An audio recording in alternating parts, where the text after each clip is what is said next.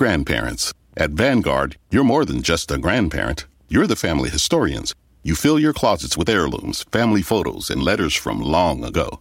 You're always planning the next family reunion, even at the reunion. Because for you, time well spent is time spent on them. At Vanguard, you're more than just an investor. You're an owner. Because the future you're building is bigger than yourself. Discover the value of ownership at Vanguard.com. Fund shareholders own the funds that own Vanguard. Vanguard Marketing Corporation, distributor. Parent, volunteer, employee. With your different roles and busy schedule, how can you find time to complete the degree you once started?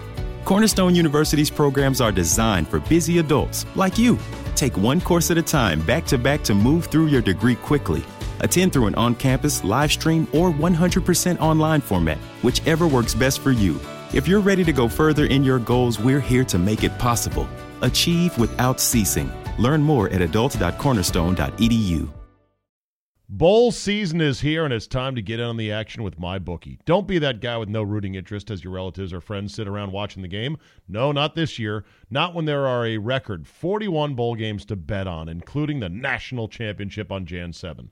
It really is the most wonderful time of the year. Make sure you're ready for the daily action by signing up at MyBookie today. They pay fast when you win, ownership cares about good customer service, and they offer the craziest props. Where you bet is just as important as who you're betting on. And if you want to make money during the bowl season, you got to go to MyBookie. I trust them, but you don't have to take my word for it. Check them out yourself. Join now, and MyBookie will offer you a 50% deposit bonus to make sure you have the nice bankroll for the bowl season. Use promo code ZABE when you deposit and activate the offer. That's promo code ZABE, Charlie, Zulu, Alpha, Bravo, Echo. At MyBookie, you play, you win, you get paid. Today on the Zabecast, 'twas the night before Christmas, and all through the league, playoff scenarios held lots of intrigue. The Steelers are set to get a lump of coal. The Browns can play spoiler, Kirk under pressure, and Aaron Rodgers can keep racking up leadership points. Your essential sports talk day starter is locked and loaded, so buckle up and let's go. Here we go.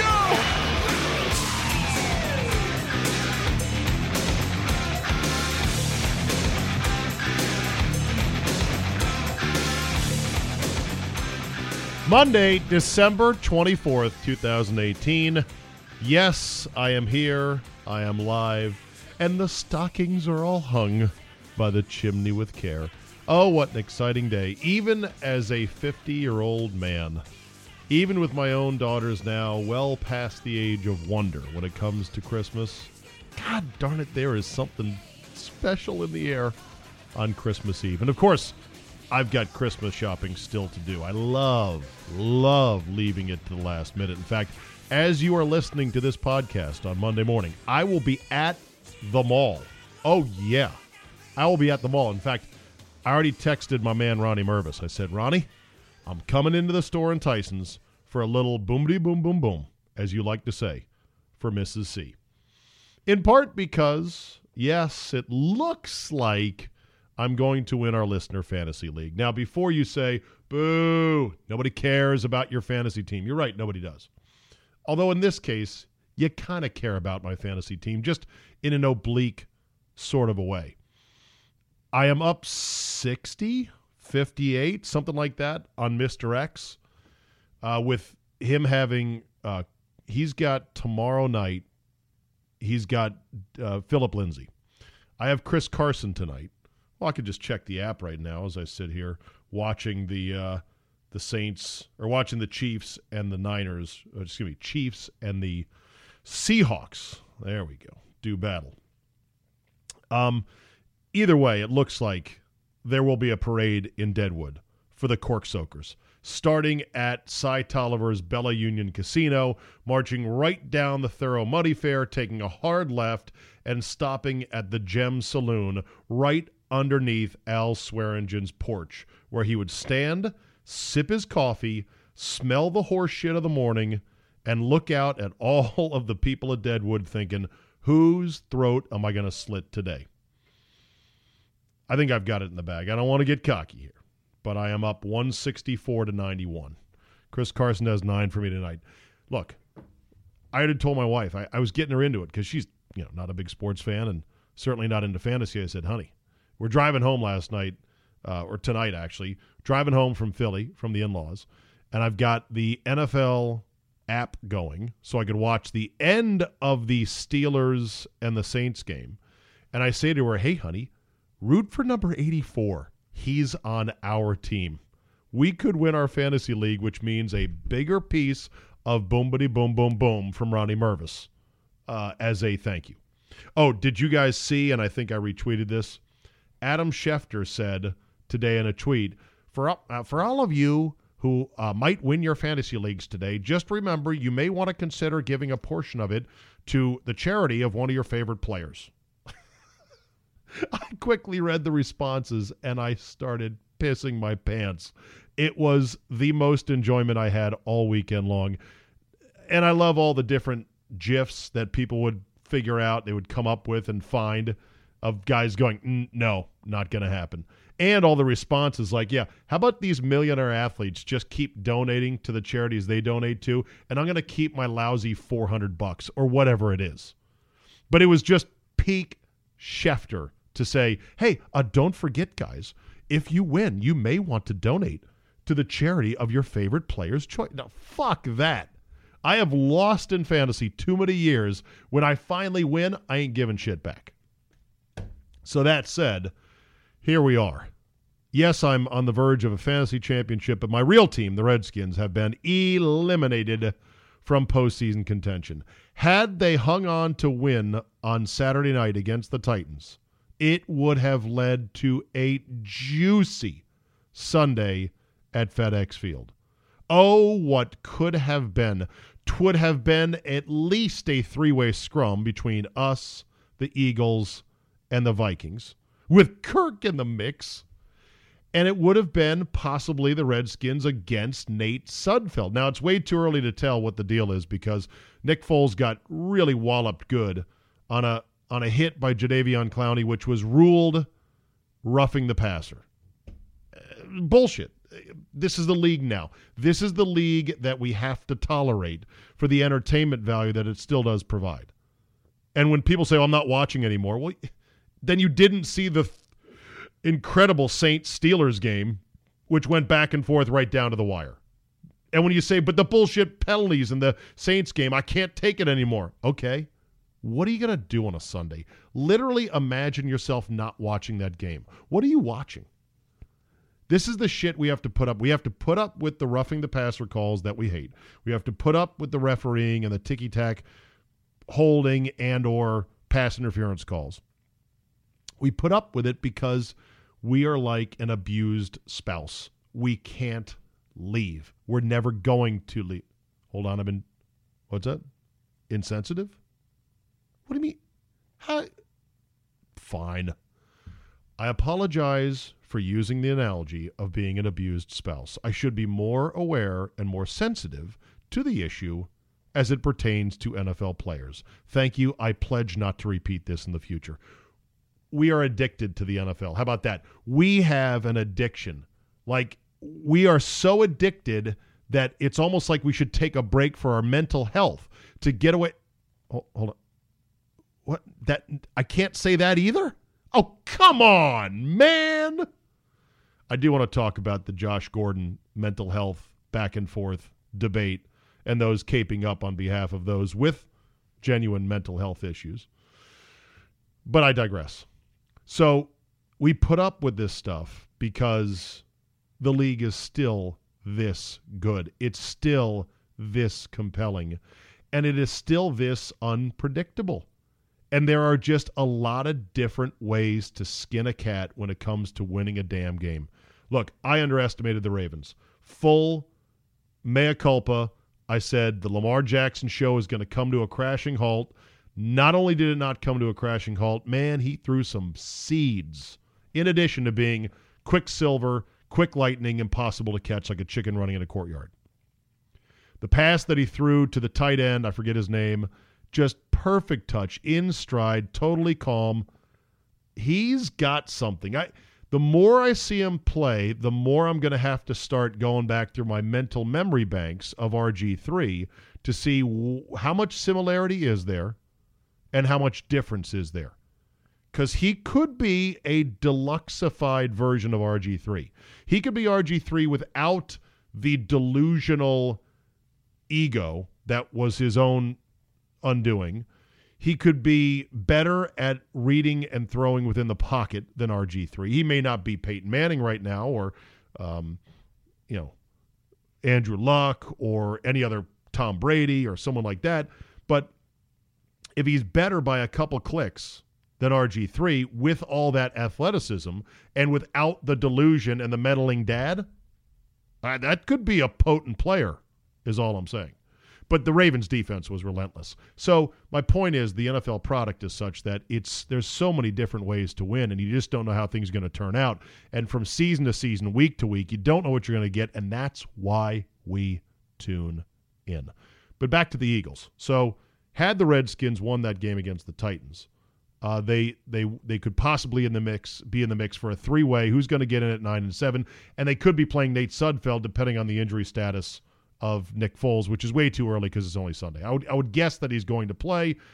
Did he have the wind knocked out of him? Did he break a rib? I don't know. But Sudfeld did come in for one pass. Instead, the Redskins are going to be playing spoiler at that on Sunday. That's because they lost to the Titans in just a heartbreaking game. A lot of times the Redskins will lose games and you don't come away going, God, that was heartbreaking. Because for a loss to be heartbreaking, it means your heart has to be into it. And it means that your heart has to be pure of faith and joy in this team, which is not always easy. What's the Friday Night Lights saying? Clear eyes, full hearts, can't lose. A lot of times as a Redskin fan, you come away from a stupid loss and you go, you fucking idiots. What is the matter with you? You suck. This was a true heartbreaker because they played so damn well. And it was heartbreaking because the pass that basically ended it, and I had a good feeling about that drive. I tweeted as such. I said, I got a good feeling about this drive. Down 3 with time to go and Josh Johnson at the helm. I said, it's either that or the eggnog. Next thing you know, he gets blitzed, throws a pick. Josh Doxson doesn't run the right route, allegedly. And I'm like, yeah, it was the eggnog. Never mind. Don't have a good feeling now. Just have a sick feeling in my stomach. And, of course, it was compounded by Jay blowing a timeout on 3rd and 5 on offense in the third quarter where a timeout is not worth it. Yes, they ended up getting a first down on that particular play. Only after, by the way, the Titans blew one of their own timeouts. Mike Vrabel said, oh, yeah, you're wasting timeouts, I see. Watch this. We'll waste one of our own. They pick up the first down, but they were already, I believe, in field goal range, and they didn't get another first down after that, so they had to settle for a field goal. So the net of that timeout was it didn't help you, as it turned out. Could have, but it didn't. In the end, though, when they had when they committed the turnover that would have otherwise ended the game, if they had 3 timeouts, they would have gotten the ball back with about a minute to go and only about 60 yards to go to get into field goal range. They didn't have 3, they had 2. And because they only had 2, they ended up getting the ball back with just change, just spare nickels on the clock, like 15 seconds. And, of course, Josh Johnson threw another pick that got returned for a touchdown, which completely fucked every under-better in the NFL. Oh, man. That's why betting the under, which is smart because unders hit about 50% of the time, betting the under is a grind because it ain't over until it's over. And when you bet the over, when it is over, it's over. Pour yourself a cold one, you're good to go. Heartbreaking loss. It was Adrian Peterson's absolute masterpiece at 33 years old. And I know what you're going to say. What about the pumpkin bet, the pumpkin bet, the pumpkin bet? He's not going to hit the pumpkin bet. He is going to, I think he's got 4 games now over 100. I said it was 6, and I would eat a pumpkin. He's got 1 game to go. He could come very close. I'm thinking as maybe a make good. because I was wrong, in essence, about the durability and the vibrancy of Adrian Peterson at his age, because I was wrong about the overall shape of what he was going to be for us this year, I feel like something with a pumpkin is in order. I'm not going to eat the whole one raw. That was my bet, and I'm not going to do it. I would have severe vomiting and stomach cramps. I might die. I bet the stem would get caught in my... Okay, let's not think about it. Maybe a pumpkin pie to the face? Ron Burgundy? Eat a whole pumpkin pie? Some would say, well, that's no punishment. That's delicious. I don't particularly like pumpkin pie, but I could stomach it. I don't really want to eat a whole pie. Small one?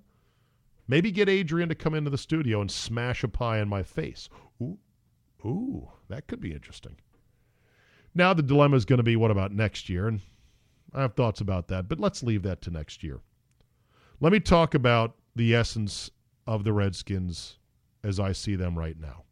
Jay Gruden, while getting choked up after the game, talking about, how well Josh Johnson had played and how well the team had played, and it just wasn't enough, didn't quite make enough plays. He actually got a little bit choked up. You could hear it, which is very un-Jay Gruden-like. But he said, and this was telling, and I think this was spot on, he said, well, at 7-8, yep. No, that's Spurrier. Let's see. Yep, 7-8, 5 or 6 losses. No, I can't do it. I can't get the right pitch. But he basically said it's not good enough. 7-8, 5 out of 6 losses to get to 7-8, when had they won one of those games along the way, they'd be playing for the playoffs, essentially, with some tiebreakers mixed in, but it's just not good enough. Let me take a break, and on the other side, I'll tell you what I think about that phrase, not good enough, because it's the most important phrase that this team, this organization, needs to remember going into the winter. Bowl season is here, and it's time to get in on the action with MyBookie. Don't be that guy with no rooting interest as your relatives or friends sit around watching the game. No, not this year. Not when there are a record 41 bowl games to bet on, including the national championship on Jan 7. It really is the most wonderful time of the year. Make sure you're ready for the daily action by signing up at MyBookie today. They pay fast when you win, ownership cares about good customer service, and they offer the craziest props. Where you bet is just as important as who you're betting on. And if you want to make money during the bowl season, you got to go to MyBookie. I trust them, but you don't have to take my word for it. Check them out yourself. Join now, and MyBookie will offer you a 50% deposit bonus to make sure you have the nice bankroll for the bowl season. Use promo code ZABE when you deposit and activate the offer. That's promo code ZABE, Charlie, Zulu, Alpha, Bravo, Echo. At MyBookie, you play, you win, you get paid. So let's talk about not good enough, as Jay Gruden alluded to in the loss. What is not good enough with this team and with the organization? The answer is just about everything is not good enough. You can talk about injuries, and obviously the Redskins have put a ton of guys, 20-plus guys on it this year. I think it leads the league. But then again, there's a lot of other players, and a lot of other teams that have within 1 or 2 or 3 players of what the Redskins have put on injured reserve. And one of those teams is the Colts. I saw they're going to the playoffs, maybe, or at least they're having a much better season. Either way, it doesn't matter. The Redskins don't have enough good players, and they don't have hardly any great players. And the only way to realize this, and the only way to come to grips with this, is you've got to look outside our bubble. You got to look around the league. We all watch the rest of the league. You look at the other players on other teams, the 1, 2, or 3, and if you're lucky, 4 guys on other good teams where every other team in the league would say, holy shit, I want that guy. We don't have 4 guys that every other team would be drooling over. We have 4 guys that they'd say, yeah, I would like that guy. He's good. But not like, oh my God, this dude will change games by himself. So we don't have enough good players. Bruce and Doug are certainly not good enough as executives. No offense to either man. Bruce has had a much longer track record of failure here, so I guess I should back that out. If he wants to take offense, that's fine. He should be fired by any metric. If his name was Bruce Alnikowski, he'd be gone if he wasn't Bruce Allen. So that's number one. Doug, at least he was the one that said, hey, we ought to sign Adrian Peterson. That's a big get right there. The truth of the matter is Doug Williams is not being sought after as a personnel man by any other team in the league. Doug Williams is another nostalgia play by Danny to help sort of swaddle himself in the past glory of the franchise, because there is no current glory, there's no hope for future glory, and there's 20 years now of salted earth behind him. So he's got to do whatever he can. Doug Williams is not being sought after by any other team. Therefore, he's not good enough. Jay is not good enough as a head coach. He's good. He's okay. He lacks a lot of things, notably an edge, which I really want our next coach to have. He doesn't have to be an asshole. He does not have to be a tyrant. He doesn't have to be a dictator. But he has to have an edge to him, an edge that sets a tone within the building that's like, steer clear of coach today. You want no part of him. Alex Smith, even before his injury, he was not good enough. The running backs, minus Adrian Peterson's miracle bonus last chance season that he had, are not good enough. I mean, maybe Geis will be. We'll see. But I'm talking about P. Ryan and Fat Rob and even Chris Thompson. Chris Thompson's a nice back, but, I mean, he's hurt a lot. He's in the shop a lot. And he is a pretty one-dimensional guy. He's a third down pass catching back. He's a screen back. He's a draw back. And that's good. It's not great, though. The wide receivers are an absolute sinkhole. More on them in just a second. Josh Norman's not good enough, and he's very expensive. We'll talk about him in a second. DJ Swearinger, and we'll get more into his comments about Greg Minuski in a second as well. Very few jerseys being sold outside the DMV of any of our players on offense or defense. So we got a decision looming. Were we unlucky this year with the twin leg breaks of our quarterbacks, with all the other guys put on injured reserve, with the close losses and the bad calls, the way I keep sending these into the league and they send us a letter, woe is us. Again, do you think other teams have had bad calls this year go against them? Oh, they have. Trust me on that. So the decision is, were we unlucky and should we re-rack it again and hope we get lucky and hope we stay healthy? Or are we just not good enough?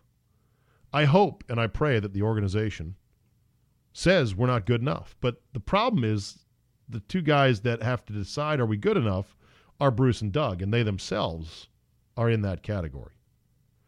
Let's see. This year, they got handled, the Redskins, by the Colts, the Falcons, the Saints, Dallas, and Philadelphia. Solidly handled.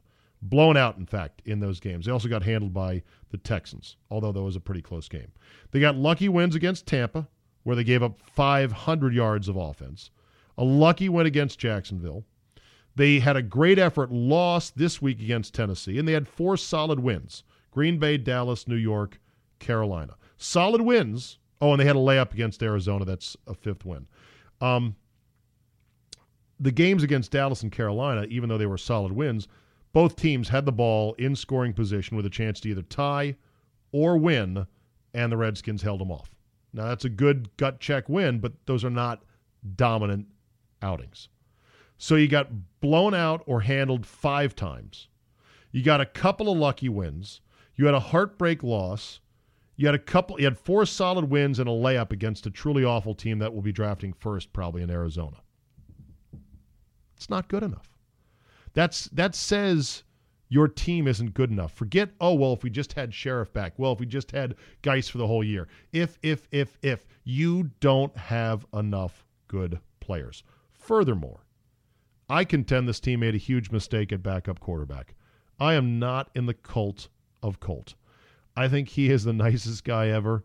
Square-jawed, yes, sir, yes, ma'am, no, ma'am, yes, sir. Texas boy, blue eyes, born to play quarterback, just not on Sundays. Injury-prone and not that good once you see him for 2 or 3 starts. But man, Jay loves Colt. He loves him like a son. It's an unhealthy love. And I hate it. I think it's setting this team back. They should have never gone into the season with Colt as their backup. And then they made a terrible call on the backup to the backup by going with, Mark Sanchez. And yes, they finally found a guy in Josh Johnson who could run around and escape some guys and has a decent arm. But the one guy who would have been a deluxe version, and I'm convinced would have been way better than even Josh Johnson, Colin Kaepernick, deemed too radioactive. And that's a whole different argument. Then there was the series of embarrassments this year. Norman's headphones being slapped off his head by Jay at halftime of the Saints blowout. Then DJ and Norman calling out the fans after the win in Tampa saying, man, you guys suck. You don't show up to games. We hate playing at home. I'm paraphrasing, but that's essentially the message. Swearinger ripped practice efforts again multiple times this year. They got killed by the Giants. They were trailing 40-0 at home at one point. Mason Foster had some Instagram messages leaked out that said, fuck this team, fuck this fan base. No discipline. Monte got in a fist fight at Loudon 1 at 2 a.m., which place you literally cannot get in trouble in. He found a way to get in trouble. Was parked on the NFI list. I guess that's some discipline. And then after this game, Swearinger ripped Minuski for saying you should have played zone instead of man. And claiming, Swearinger, that he watches more tape than coaches. Oh, okay. On top of all that, you had the Reuben Foster signing, which was a PR hit, not necessarily a football hit. Of course, it then led to all the Bama guys said we should do it, and several Bama guys were quick to go, I didn't talk to anybody about signing this guy. Then Doug Williams went out and unfortunately embarrassed himself and had to apologize. That's all PR, though, so I'm going to put that to the side. Football-wise, the biggest blunder was the trade for HaHa Clinton-Dix. And not just the trade for HaHa Clinton-Dix, but the trade for him and then keeping him out there on the field as he literally made zero impact plays since coming here. And not only did he make no impact plays, he had probably the game-losing play against the Titans when he let an easy interception, a bunny, a lollipop of a pick go whoop, right through his hands. Overall, it's not a good year. The team is not good. The players are not good. The people in the offices are not good enough. It's just going nowhere. And it's a boat that's going nowhere that is now delayed as they're going to sit on the dock waiting for Alex Smith to get healthy, most likely. They probably have to from a salary cap standpoint, but if I know this organization, they're not going to do much deck chair rearranging this winter. I think Minuski may go, although that's a terrible message to send, to actually fire a coach when a player says, I don't like this guy, because then it really lends the image of, oh, yeah, the inmates are running the asylum. What's that? I can't call players inmates? No? It's racist? Oh, okay. Sorry. I don't mean it that way. It means that the players are running the team, which players should not be running the team. Players should play, owners own, coaches coach, and GMs GM. There'll be an assistant coach that is let go, but I believe the big two of Doug and Bruce will stay in place. I believe Jay is going to stay. And by the way, I'd endorse that because you're not going to attract anybody decent to come hop into this hot mess right now. There's no way. There's no good coach that would say, oh, I got no quarterback here, and we're going to sit around and wait for Alex Smith to decide if he wants to still play football, if his leg is okay. No thanks. Oh, and I don't have my own GM that's hiring me. It's somebody else. No way. So I would recommend this. If it was me, I would say, honestly, behind closed doors, guys, we're not good enough. Now, if it was my team, of course, I would blow out Bruce and Doug, but I'm assuming they're not going anywhere. So assuming Bruce and Doug are not going anywhere, I hope the team, and I hope Bruce and Doug say, along with Dan, you know what? We're not good enough. So therefore, we're going to keep Jay, and here's what we're going to do. We're going to keep Jay, and we're going to start getting rid of all the guys who are just not good enough. I would get rid of Colt, Rob Kelly. I would get rid of P. Ryan. I would trade Josh Doctson. I think he's got some value, and this is where I want to talk about Doctson. Doctson is emblematic in a lot of ways of this franchise's delusion and stubbornness. Josh Doctson is the poster boy for not good enough. Some would say he sucks. I won't quite go that far. He's on pace for 45 catches this year. Hey, how about that? And if he scores a touchdown, that'll give him 3 for the year.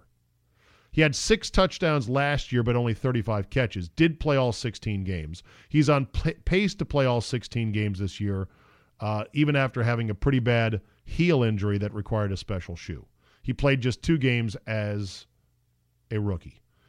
A lot of people are saying, we got to wait. Why would you get rid of him now? You're coming up on his 4th year of his rookie deal. You don't have to give him that 5th-year option just yet. But why would you get rid of him now? I say trade him because 2 things. 1, he's not good enough. He's never going to be good enough. I think Josh Doctson is a guy, he's a kid who likes playing football, and he's pretty good at it. Good enough to be in the NFL, pretty good. And he likes the lifestyle, he likes the status, he likes the money, but he doesn't love it. And he's not good enough. And that play, whether he didn't break the route to the outside like Jay said he should have, or if he didn't keep running through the seam to open up to Josh Johnson and go up and just grab that pass and to have the Michael Irvin fire of, give it a ball, then, either way, it's just, he's not good enough. And he's emblematic of, he's going to come along. He's a dry hole. Compare him to any other impact wide receiver taken even below him in the first round. Whether it's DeAndre Hopkins or Michael Thomas, or pick anyone that is a comparable guy, there's nobody as vanilla, as blah, as 3 catches a game and a couple of touchdowns a year over 16 games as Josh Doctson. He's got to go. Colt has to go because of the cult of Colt. He's never going to be healthy for any extended period of time, and he's not that good when you have to play him for more than a game. And yet we hold on to him like, oh, this guy's a great backup. Don't worry. We're covered if our quarterback goes down. What's that? He went down? Okay. Colt, get in there. Wait, what's that? Colt's down? Yeah. He's got to go. Jay said on Sunday he wants to get Perine carries in Week 16. Jesus, really? Not good. Rob Kelly, not good. I would cut Norman. He's due $23 million over the next 2 years. You would take the largest cap hit if you cut him pre-June 1 this coming off season. I don't care. I want to bury some cap money into this 2019 season, which is going to be another losing season. I'm sorry to say it. I would let Swearinger go. I would cut him. He's not on a huge contract, but you can't have guys that openly challenge coaches. If he stays, and if Manusky goes, good luck next year in that secondary room. Just make Swearinger the D coordinator while you're at it. Save some money. And I would get rid of Mason Foster because not only were those comments bad, if he would say those comments on Instagram, it means they're in his head. It means that's what he thinks. It means that's what he feels. I don't care if he plays hard and he's great and Jay swears by him. Those are not guys you win with. So you get rid of him as well. And yeah, you push off from Shore with who knows. Maybe Josh Johnson. I know a lot of people saying Josh Johnson should be invited back next year. Okay, maybe. How can this guy not be employed by the NFL? He's played 2 games. 2 games against a bad Jacksonville team and a Titans team that, he played a perfect game. Almost a perfect. He played very well. He missed some throws, though. He missed Doctson streaking wide open for what would have been a big touchdown, 70-yard touchdown. He made some other overthrows. The throw on the game ender might have been his fault. I'm not talking about the spread buster or the over-under buster. I'm talking about the game ender. It's a 2-game sample. I refuse to believe that Josh Johnson is this great quarterback of the future at age 33 who is somehow not being properly looked at by the rest of the NFL. But then again, the Raiders did just pick up Nathan Peterman. Holy shit. When are people going to realize that guy sucks? That guy has 0 future. Oh, and by the way, did you see what happened in Jacksonville with Cody Kessler? He got benched for Blake Bortles, and the Jaguars won. And that was Solly's lock of the week. He's like, absolutely. Take the worst team you've ever seen, which was Jacksonville last week, and bet on them against the Dolphins. And he did. And they won, going away, getting 4 points. Kessler got benched. The Jaguars at one point had it 1st and goal and ended up with a 4th and 46. 4th and 46. Maybe not a 1st and goal. They were in the red zone. And they ended up with a 4th and 46. To which I said, well, with Cody Kessler, all things are possible.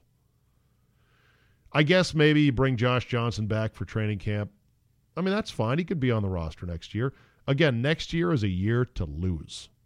It's a year to lose and to reset. It's going to be a long, hard, ugly reset, or at least it should be, if you want to get out of it. If the Redskins think that they were close and just unlucky and that Alex is going to be fine, and if Alex is not fine, that Colt's going to be fine, and close our eyes and click our heels 3 times and say, we were just unlucky. We were just unlucky. We were just unlucky. If they say that, I think they're headed for the exact same season next year, and they'll just be 1 year further down the road of going, okay, well, I guess we got to get better players. And that endeth my discussion on the Redskins today. About time! Hey, man, I'm a DC guy. This is my team. The season's about over. It was a big game. You going to talk about the Packers? Yeah, I'll talk about the Packers. I'll talk about Aaron Rodgers. I'll talk about the comeback. I'll talk about how stupid it was to play him, or at least how I think it was stupid to play him. I know some people are firmly entrenched the other way. Plus the rest of Week 16 in the NFL in rat-a-tat-tat fashion. One more segment, quick break to tell you about my friends at MyBookie. Bowl season is here, and it's time to get in on the action with MyBookie. Don't be that guy with no rooting interest as your relatives or friends sit around watching the game. No, not this year. Not when there are a record 41 bowl games to bet on, including the national championship on Jan 7. It really is the most wonderful time of the year. Make sure you're ready for the daily action by signing up at MyBookie today. They pay fast when you win, ownership cares about good customer service, and they offer the craziest props. Where you bet is just as important as who you're betting on. And if you want to make money during the bowl season, you got to go to MyBookie. I trust them, but you don't have to take my word for it. Check them out yourself. Join now, and MyBookie will offer you a 50% deposit bonus to make sure you have the nice bankroll for the bowl season. Use promo code ZABE when you deposit and activate the offer. That's promo code ZABE, Charlie, Zulu, Alpha, Bravo, Echo. At MyBookie, you play, you win, you get paid. All right, we're back for the final segment, plus one bourbon in me. Don't ask me which brand. I don't know which it is. It's a scotch of some sorts. But it's feeling good on a Sunday night. So I just watched the Seahawks finish off the Chiefs 38-31, and God dang do I hate Seattle. But they're good. Sons of bitches, they're good. Russell Wilson is something else. I mean, you had 2 baseball players running around out there, both Patrick Mahomes and Russell Wilson, and just slinging it. And running and slinging and running and slinging. So, yeah, the Rainy City dirty bitch pigeons are back in the playoffs again. And I can do nothing but tip my cap and say, fucking good. What can I say? Rebuild, reload, restock. They're back. Fuck. You know, if somehow the earth opened up, a massive earthquake and swallowed up all the entire stadium with every 12 in it, and that stupid fucking flag, and every ex-Seahawk, and the entire team, the stadium, and the whole deal, Marshawn Lynch and all the Skittles, and if the last thing I saw was Pete Carroll with a panicked face chomping on his gum as the earth swallowed up and ate him whole, if he was the last thing I saw, it would still not be enough to satiate my Seahawk hatred. But that said, they're fucking good, man. What can I say? They're in the playoffs once again. And they got guys like Doug Baldwin, who is a mouthy, yappy bitch. But goddamn does he catch every pass that's thrown to him. Unbelievable. And I did tweet this out during the game. I said, Chris Carson, 7th round draft pick. 2 years ago. He's kicking ass now. He's their feature back. He missed a couple games with injury. In 12 games, he's over 1,000 yards. He's got 8 touchdowns. Had a bomb game as well. I had him on my fantasy team, I know. And, the Redskins, meanwhile, drafted Samaje Perine in the 4th round. Perine has 25 yards this year. No touchdowns. Adrian Peterson has been authoring a masterpiece of a season at 33. And what did Jay Gruden say this weekend for the Redskins? Yeah, I want to get Samaje some touches this week. Fuck him. Cut him. He's no good. This is my team clinging to a 4th rounder because, we spent a mid-round pick on him. He's supposed to be good. He was good in college. He's not good on Sunday. Give it up. Move on. Okay. Rant over. Feeling better. So the Seahawks have clinched. Here is the playoff picture as I understand it. And I use that as a caveat because, let's be honest, we all misunderstand things from time to time. And I get some things wrong. And I think I've got a good picture on it. By the way, I went to the NFL.com website to get a beat on, okay, where are we at now? Game just ended. I figured the NFL.com would update their web. No. Consuela is mopping up at the NFL.com website headquarters. No, nobody home. Don't know who won Seahawks game. No. So they were useless. I found this CBS Sports breakdown of what it is most likely going to be. The Chiefs are 11-3, actually 11-4 now, and they are the only team that can get to 12 in the AFC, and they are almost certain to get to 12 because they play the Raiders at home. So there's no way the Raiders beat the Chiefs at Kansas City. The Chiefs are the 1 seed, even with the loss last night. The 2 seed in the bye is going to go to the Patriots because they play the Jets at home. And even though the Patriots did not look good on Sunday, they're not losing to the Jets at home in Week 17. Meanwhile, the Texans have the Jaguars at home. They're not losing to them. So the Texans will go to 11. Just in case something weird happens in New England and the Patriots lose, which they won't. So the Texans will be the 3rd seed. The Chargers can get to 12, and the Chiefs could theoretically lose, but the Chargers are hosting let's see, who are they hosting this weekend? Oh, I had this handy. Son of a bitch. Hold on a second. The Chargers could theoretically get to 12, and if the Chiefs get struck by a meteor and lose to the Raiders, then they would lose the number 1 seed because the Chargers would be that 1 seed at 12. The Chargers, though, are at Denver. Very losable game. And like I said, the Chiefs are not losing at home to the Raiders, so that's not going to happen. The juicy game is the Cleveland Browns with Baker Mayfield and Greg Williams against the Ravens in Baltimore. The Art Modell Bowl 2 for 2018. That's a danger game for the Ravens. That's Baker Mayfield versus Lamar Jackson. That is juicy. Losable game for Baltimore. It would knock them out of the playoffs because the only way they could get in, or at least the only way the Steelers could get in, is if the Colts and the Titans tie. The Colts and the Titans would be an essential play-in game if, actually at 9 wins, let's see here. I thought I had a beat on this, but I don't. Okay, if the Ravens lose to the Browns and the Steelers beat the Bengals at home, the Steelers win the division and they're in. And the Colts-Titans winner goes to 10 wins, bumping out the Ravens for the 2nd straight year in horrific fashion in Week 17. I don't quite see that happening either. But the hinge game in the AFC is going to be Browns at Ravens, and I cannot fucking wait to watch that game, which is hard to believe because normally that is like one of the worst games you could possibly have. The Steelers are likely screwed.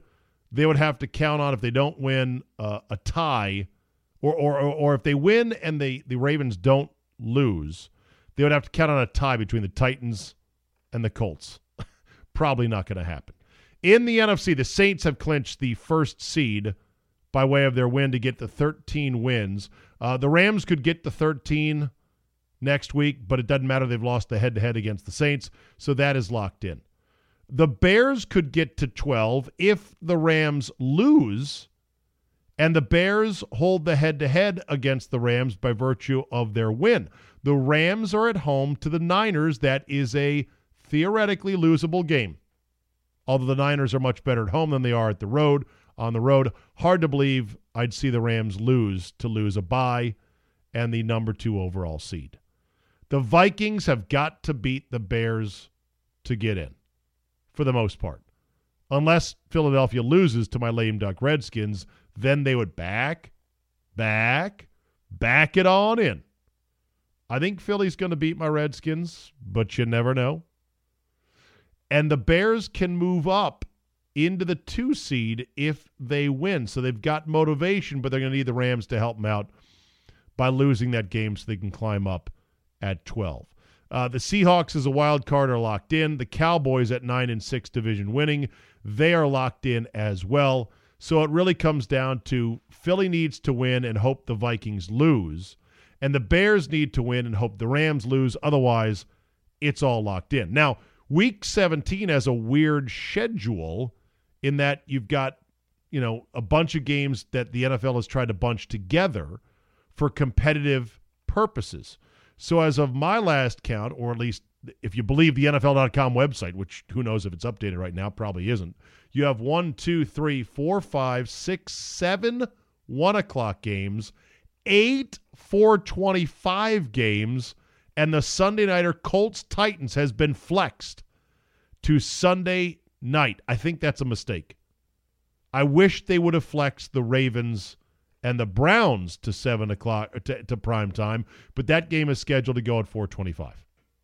The rare 7-8-1 lineup of games, if you are a regular listener to You Are Looking Live. That is not a normal configuration, but it's Week 17 where there's no Thursday and there's no Monday night game, and the NFL tries to bunch them together. All the ones that matter are bunched together. All the 4s that matter are bunched together, and you don't even stagger them because, they want everyone to play at the same time, which I think is how they do it in the English Premier League. I'm not sure.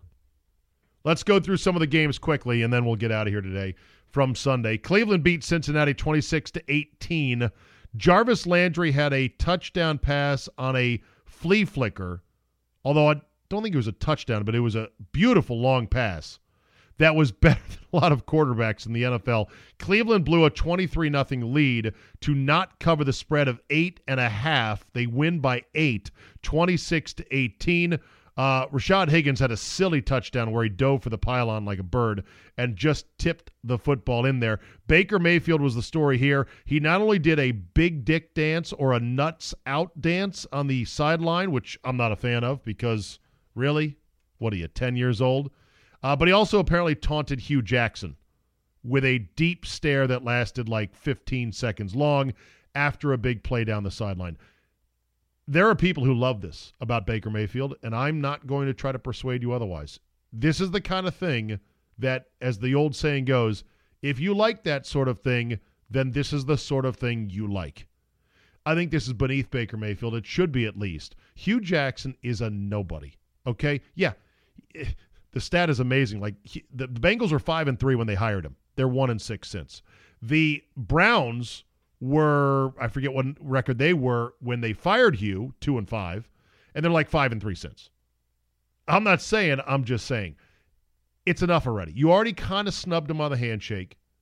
He is insignificant. Yes, Hugh Jackson should have never had you sitting on the bench to start the year. That was the dumbest thing ever. But I don't want to say you got to let it go. I would let it go. It's not a good look, I think, for you, but there are people who say they love it, and they're going to say, yeah, Baker Mayfield, he's my favorite quarterback. Cowboys win the division. They beat the Buccaneers 27-20. I think that was right on the number, as a matter of fact, -7. Cowboys were in control of this game late.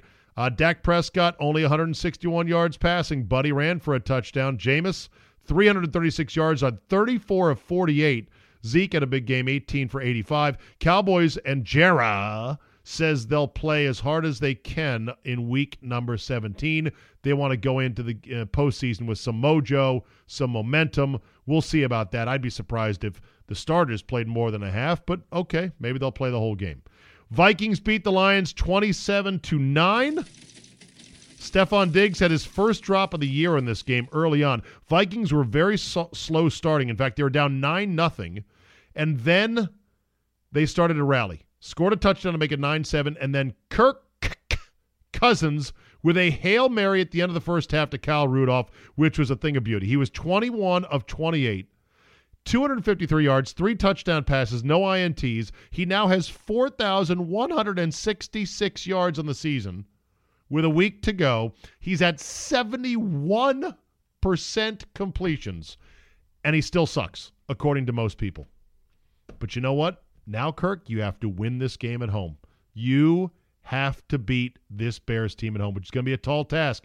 Very good defense, and the Bears are likely going to be playing in the hopes that they can steal that second seed from the Rams. So the work continues for Kirk Cousins. Eagles beat the Texans 32-30. Back and forth game. Nick Foles, Big Dick Nick with the bombs.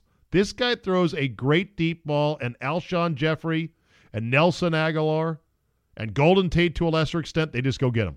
Zach Ertz went nuts in the game. It was great to own him in fantasy this year. Thank you, Zach. I owe you at least a cut of my $800 for winning the league. 113 catches on the year. That's the new record for a tight end in the NFL. He's got 1 week to go. And, of course, they play my Redskins this weekend. He should add another 10 or 11. Easy. Deshaun Watson in this game had the escape of the year on what should have been a back-breaking 3rd and 15 sack. Instead, it put the Texans in front. They couldn't hold on, though, and the Eagles are still alive for next week. Atlanta over Carolina, 24-10. The only thing notable of this game is that Taylor Heineke, this kid is like, he looks like he's 15. And he's the smallest looking quarterback I've ever seen play in the NFL. Fast. Also got hurt in the game, banged up his left elbow, came back in with a big brace, threw the ball like 55 times, had 3 picks. The big headline from this game was Chris Bosher for the Falcons with the body slam of the year for a punter on a punt return. It was beautiful. The Rams kill the Cardinals 31-9. C.J. Anderson, remember him, former Bronco, 20 carries, $167. He was signed on Monday. This was of great consternation to all of Paul Charchian's followers. Charch, our boy, advised people, start John Kelly. Start John Kelly. John Kelly's going to get the bulk of the work. John Kelly had 10 carries for 40 yards. C.J. Anderson had 20 for $167.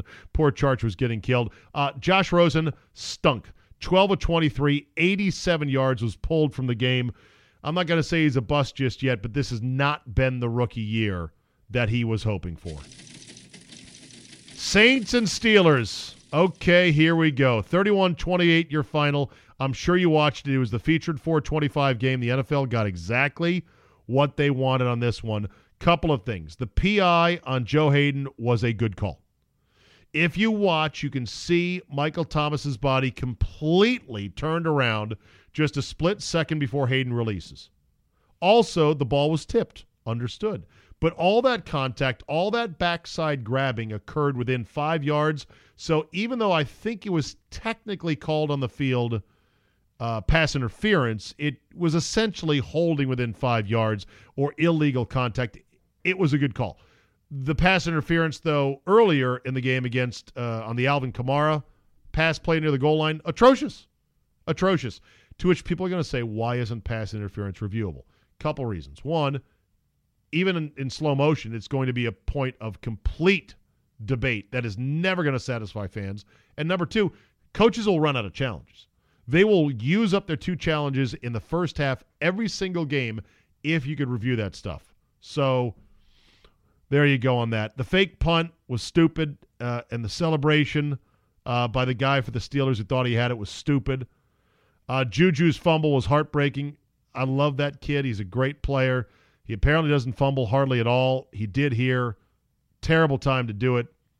And people are going to blame Mike Tomlin for this. But, okay, I'm not going to argue with Steeler Nation. Steeler Nation's fed up with Mike Tomlin. A lot of things went against the Steelers this year, including the running back collapse, including misplaying the handling of Le'Veon Bell, including not expecting Le'Veon Bell to do something completely insane. I'm not defending Mike Tomlin. I'm just saying, okay, you had two really tough games crop up where you had to win them, or at least win both of them in a competitive AFC, and things didn't go your way. You had two fumbles inside the red zone today. Is that Mike Tomlin's fault? I'm just saying. I'm not defending him. I'm just saying. Colts rally to beat the Giants 28-27. They're down 14-0 at half. Saquon Barkley was kept in check for the most part. 21 carries for just 43 yards. T.Y. Hilton was phenomenal. 7 for $138 as the Colts have rallied from 1-5, a 1-5 start, to get to 9 wins. They could play their way in with a win against the Titans this coming week. Bears beat the Niners 14-9. That was almost right on the number. Bears were -4 across the board. Trubisky only missed 4 throws all game, 25 of 29, 287 and a touchdown. He got hit late. It started a brawl. What I saw in the hit was the Niner defender closing hard and seeing at the last minute, oh my God, I've got to pull up. And so he pulled his hands in the air and he kind of, smothered Trubisky with his chest. I didn't think it was the dirtiest hit I've ever seen. It, of course, ended up in a brawl that took about forever to sort out the penalties. The Niners only ran for 47 yards against the Bears defense. Obviously, the Vikings want to run it against the Bears. Good luck on that. Kirk's going to have to win that game with his arm. The Patriots beat the Bills 24-12. Brady was terrible again. Only 125 yards, 2 INTs. One of those was a tip ball through the hands of Gronk. But, I mean, the Pats are wheezing. They're wheezing across the finish line here. And you just got to wonder, how formidable will they be in the postseason? Even if they have a bye, even if they are the 2 seed at home. Tough to say. And, of course, the line was 12.5. Bills scored a late touchdown, meaningless, with about a minute and a half to go. That totally screwed up the spread. Funny how these odds makers are almost always right on the number. And that brings us to the great character-building game of 2018. The Packers rallied to beat the Jets in overtime. 44-38. What leadership by Aaron Rodgers. 37 of 55, 442, 2 touchdowns, no INTs, a rushing touchdown where he stuck the ball over the goal line. Devontae Adams had a big game, 11 for 71 and a touchdown. The Packers were down 35-20 with 11:45 left in the game. Now, let me just say this about Rodgers playing. I'm on record on Twitter and elsewhere as this is the stupidest fucking thing I have ever seen. And the rationale and the fake tough guyism about Rodgers playing is even stupider. He needs to show he's a leader. He can't expect his voice to be heard in that locker room if he's not out there playing this meaningless game against the New York Jets on the road in December. Really? Since when did Aaron Rodgers become such a pariah in the Packer locker room with fellow Packer players, with the organization? When did this fucking happen? This guy has played through any number of injuries. Do you not remember the hobbled ankle that he limped through in the playoffs in 2000 and was it 15 now? The years fly by. The Seahawks year. The Seahawk game with Aaron Rodgers on one leg was one of his great masterpieces, wasted by that coward, that incompetent Mike McCarthy. Do people not remember that? Why, if Rodgers has played on an injury like that? Why, if Rodgers has played through an injury all year after the Bears game to open the season, why does he now have to go out and prove anything to anybody? This is the dumbest fucking narrative I've ever heard. And yet there are people that buy into it. I see them on Twitter. And you know what? I will never understand how you think. I'm sorry. I won't understand it. And I won't fight it. I won't try to convince you otherwise.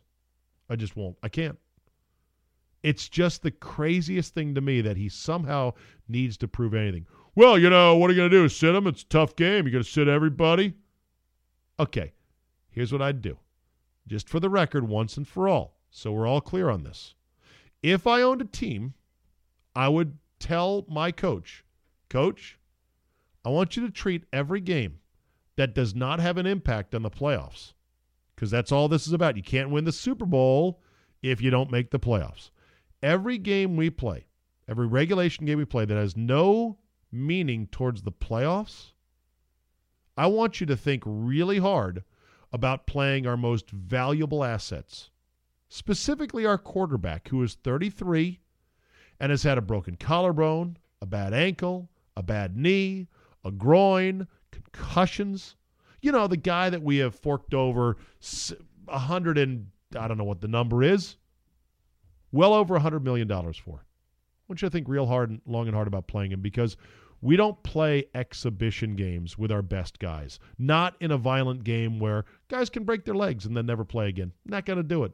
Not going to prove tough guy to anybody. And if that game is in August, which there will be next year, I want you to treat it as a meaningless game, which means only play your most important guys enough so that you're comfortable they're ready to play once the real bullets start flying. And if those games are meaningless come December, then I want you to think the exact same thing. Every irreplaceable unicorn on your roster, coach, you need to think long and hard about. Guess what? There's really only one unicorn on the roster. It's Rodgers.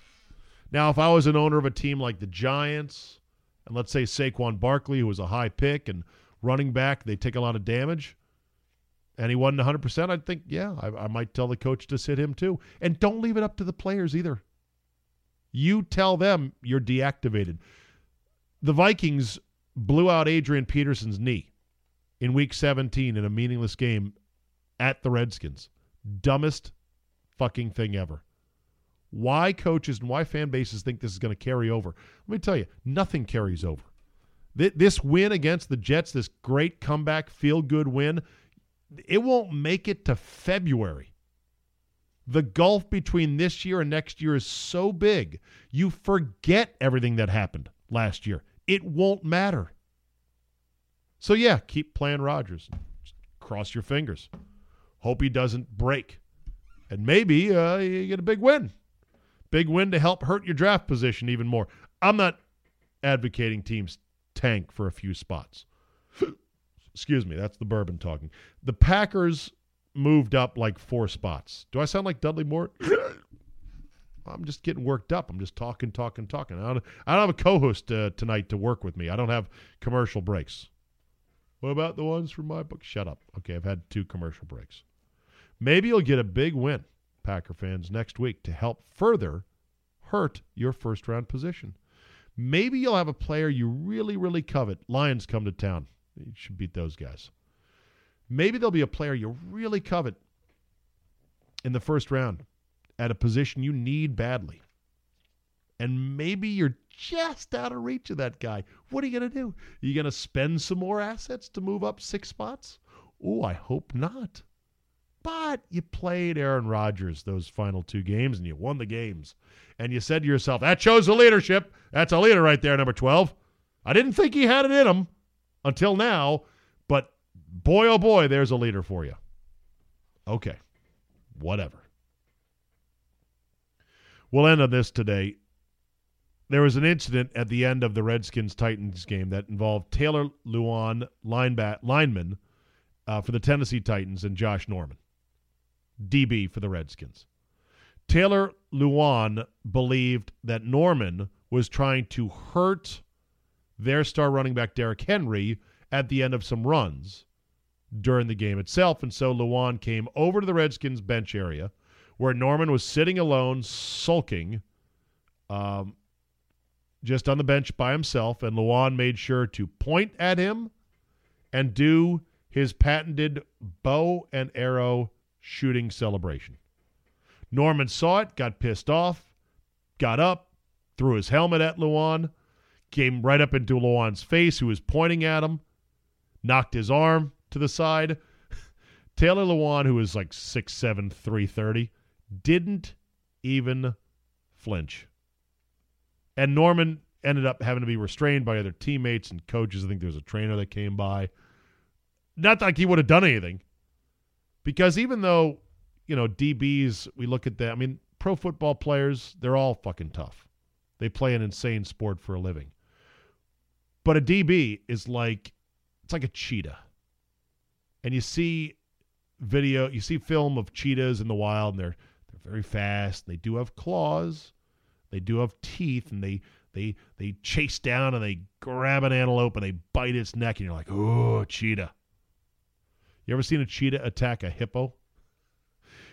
They don't. But if you did, that's what it would look like. It would look like Josh Norman attacking Taylor Lewan.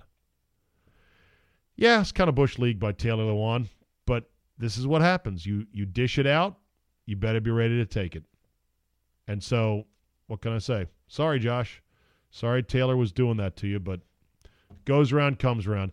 I'm generally a fan of Act Like a Pro. I know that makes me sound like an old, stodgy dude. Just act like a pro.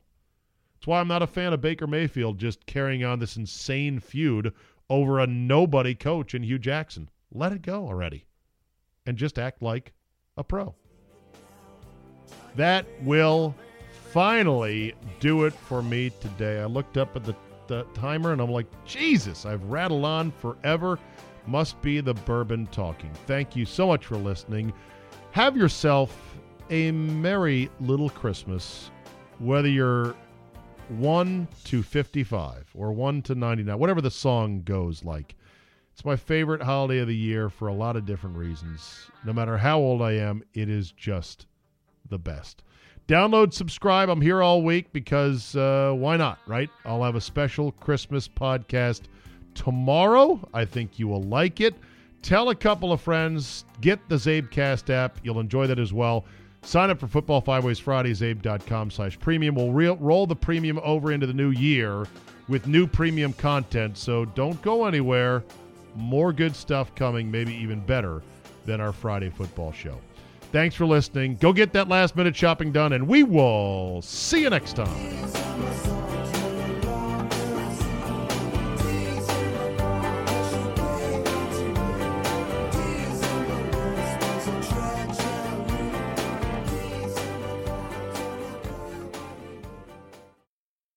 At Vanguard, this is more than just a retirement plan. This is your cappuccino date in Italy, the beach house with the matching bicycles. It's your rental car down memory lane, and weekends reuniting with friends from over the years. This is the future you imagined, and Vanguard is here to help you build it. Because at Vanguard, you're more than just an investor. You're an owner. Discover the value of ownership at Vanguard.com. Fund shareholders own the funds that own Vanguard. Vanguard Marketing Corporation, distributor. Hear that? Is that America cheering or a sausage patty sizzling to perfection? It's time to cheer for Egg McMuffin and fresh cracked eggs at McDonald's. It's time to wake up to the aroma of freshly baked biscuits and treat yourself to a real honest-to-goodness morning meal. Breakfast, it's on at McDonald's. Now get any breakfast sandwich for just $2. Available only through the app. Mobile order and pay available at participating McDonald's. McD app download and registration required.